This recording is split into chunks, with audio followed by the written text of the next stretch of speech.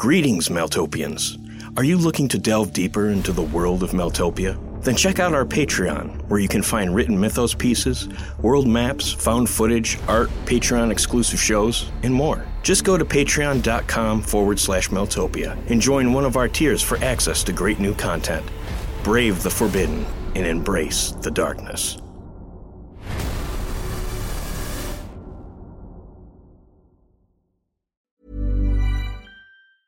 I'm Sandra, and I'm just the professional your small business was looking for. But you didn't hire me because you didn't use LinkedIn Jobs. LinkedIn has professionals you can't find anywhere else, including those who aren't actively looking for a new job, but might be open to the perfect role, like me.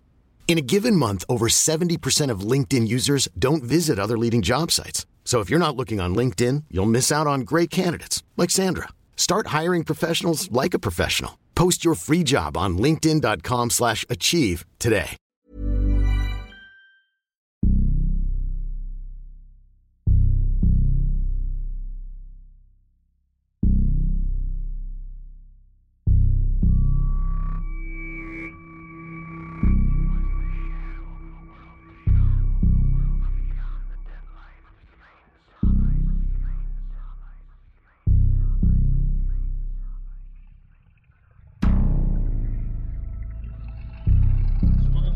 Greenwich was shocked today as police arrived to investigate two grisly murders. They say the women's feet were sewn together at the bottoms and appears to look like mirror images of each other. Mr. Anselmo is the latest in a long list of murders perpetrated by the infamous serial killer known only as the Boogeyman. Before he left, the killer told Mr. Mulgrew that he used the bones of his murdered family as killing instruments.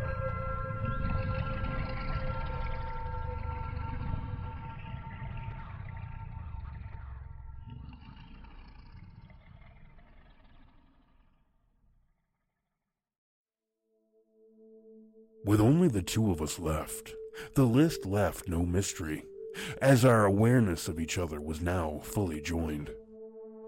That awareness transcended even the traditional formality of the name-giving, which was always supplied as the wolf's prosaic name, what was given to them at birth, not the more hard-earned moniker that followed.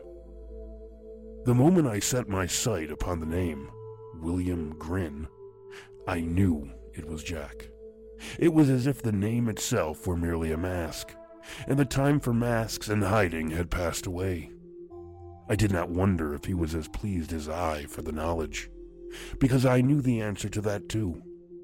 I could feel his excitement at the prospect of a proper playmate, a wolf as beholden to dream as he.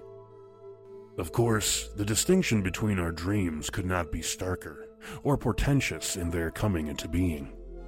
This latest reason was my confidence, as my quest held more to gain, for everyone. Jack's dream, it seemed to me, was just the want to progress down a dead-end tunnel, largely uninterrupted but for the lovely orange holiday he would celebrate en route to the bitter end. I didn't suppose my purpose better supported by fate, only that our respective hearts would be more or less involved in the fight, due to the grandness of potential gains. But even this perspective supplied only a dash of self-confidence, as I knew my opponent was not limited to a logical interpretation of his dream, as is only appropriate, after all. As soon as Willard was in the waning distance, its solidified insanity an indistinct collection of absurdities playing against the glittering orange of the sinking sun, I stepped upon solid road for the first time in months.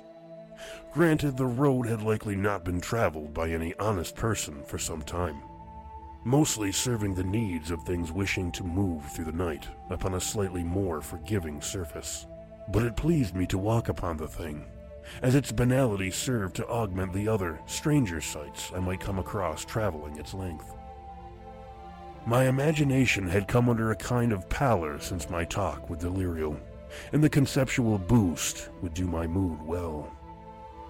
The road was like a solidified creek of snaking black stone, trying, but clearly failing, to escape the encroaching banks of the forest which drew ever closer to erasing the artificial passage, once and for all.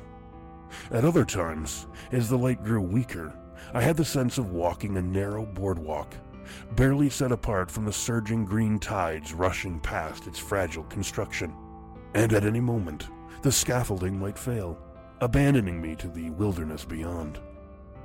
Finally, sketched in the dim light of the dying moon, I often thought I glimpsed passing shapes, appearing generally at the untrampled margins of the fading thoroughfare. Shapes that might have been artifacts of the darkness, or perhaps not. Taken together, my travels along the road were uplifting, and allowed my mind to deal with sights as it pleased, cobbling marvels from the mundane. There was no shortage of dreams either. I afforded myself much time to rest, often stretching out in thick, well-shaded copses of wild grass and assorted bramble. My first dream upon the road delivered me into an endless pumpkin patch, the sun nearly as plump and orange as any of the surrounding gourds, but half submerged into the hazy soil of the horizon. I clearly remembered Jack Lantern standing atop the steepled roof of a crumbling hay barn, his silhouette a stationary gust of soft orange smoke, autumnal winds dancing around him like children. I knew that his proffered smile, though well shaded from view, was sincere. A friendly greeting, as well as a sign for our mutual understanding that we should leave each other to our own dreams. I stepped backwards into the unfolding shadows of my father's gallery, surrounded by a lifetime of art, offering up my own smile, perhaps more recessed in darkness than his own, though equally noticed and understood.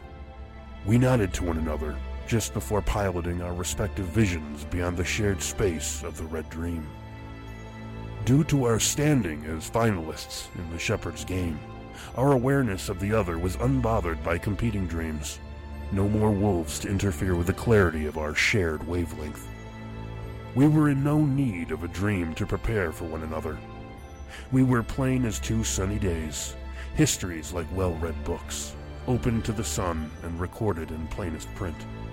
We knew who we were dealing with. We would be ready.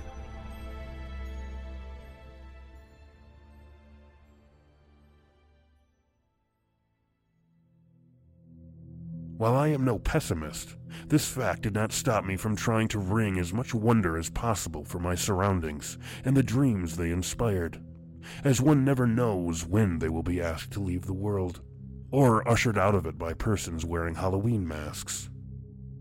I had no plans to depart anytime soon, but it never hurt to have a bag packed, just in case. So, I spared no sight my fascination, and no fascination its fuller realization within dreams. The dead world never seemed rifer with hidden wonder than that day, the day I let fall those lists. My fascination came to a head on my 4th day on the road, when the black path veered close to a strange cemetery. It was a forgotten place, likely due to its proximity to nearby obscurum, of which there were many. It wasn't a particularly large plot, but more grandiose than one would expect abandoned to the wilds. Something was amiss with the place, something altogether enthralling. The mystery that wafted from beyond, or perhaps beneath the tombstones, was nearly palpable, and would need to be to derail me from my intended destination. Stepping from the road seemed to awaken me a lateral curiosity, an off-plumb bit of wonder, about life after Jack Lantern, after the Shepherd, after my mother. Surely the prospect of a disappointing climax to the game had entered my mind, that the contest was merely the pretext for something less than the sustained wonder of an eternal child. But the sharp disconnect from purpose, the crowd of stones holding down the dead, allowed me to focus on another altogether different specter of the game. And I knew Jack wouldn't mind. His Halloween was forever, and forgiving of any act of defiance, so long as it flouted the machine of it all. My mother was dead. I'd killed her myself, as I had the rest of my family. We were already free as death and the dead world would allow. I could go anywhere. I could spare Jack the death I'd given every wolf I'd encountered since I set foot into the game. I might be forgiven for such a thing, for allowing a wonder like Jack to continue unabated. I should point out that such thoughts were not rationalizations, excuses for avoiding the death Jack might very well serve me. I was prepared to die, if not terribly pleased by the prospect. Not of dying, but the possibility of failing us all. It was ultimately that fear that would put me back on the path of wolves. Fear generally has its way with us, one way or another.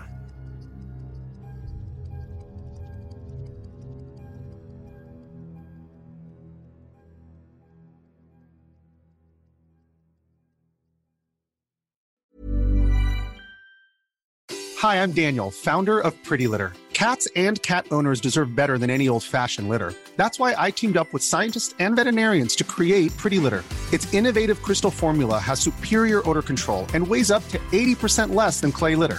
Pretty Litter even monitors health by changing colors to help detect early signs of potential illness. It's the world's smartest kitty litter. Go to prettylitter.com and use code ACAST for 20% off your first order and a free cat toy. Terms and conditions apply. See site for details.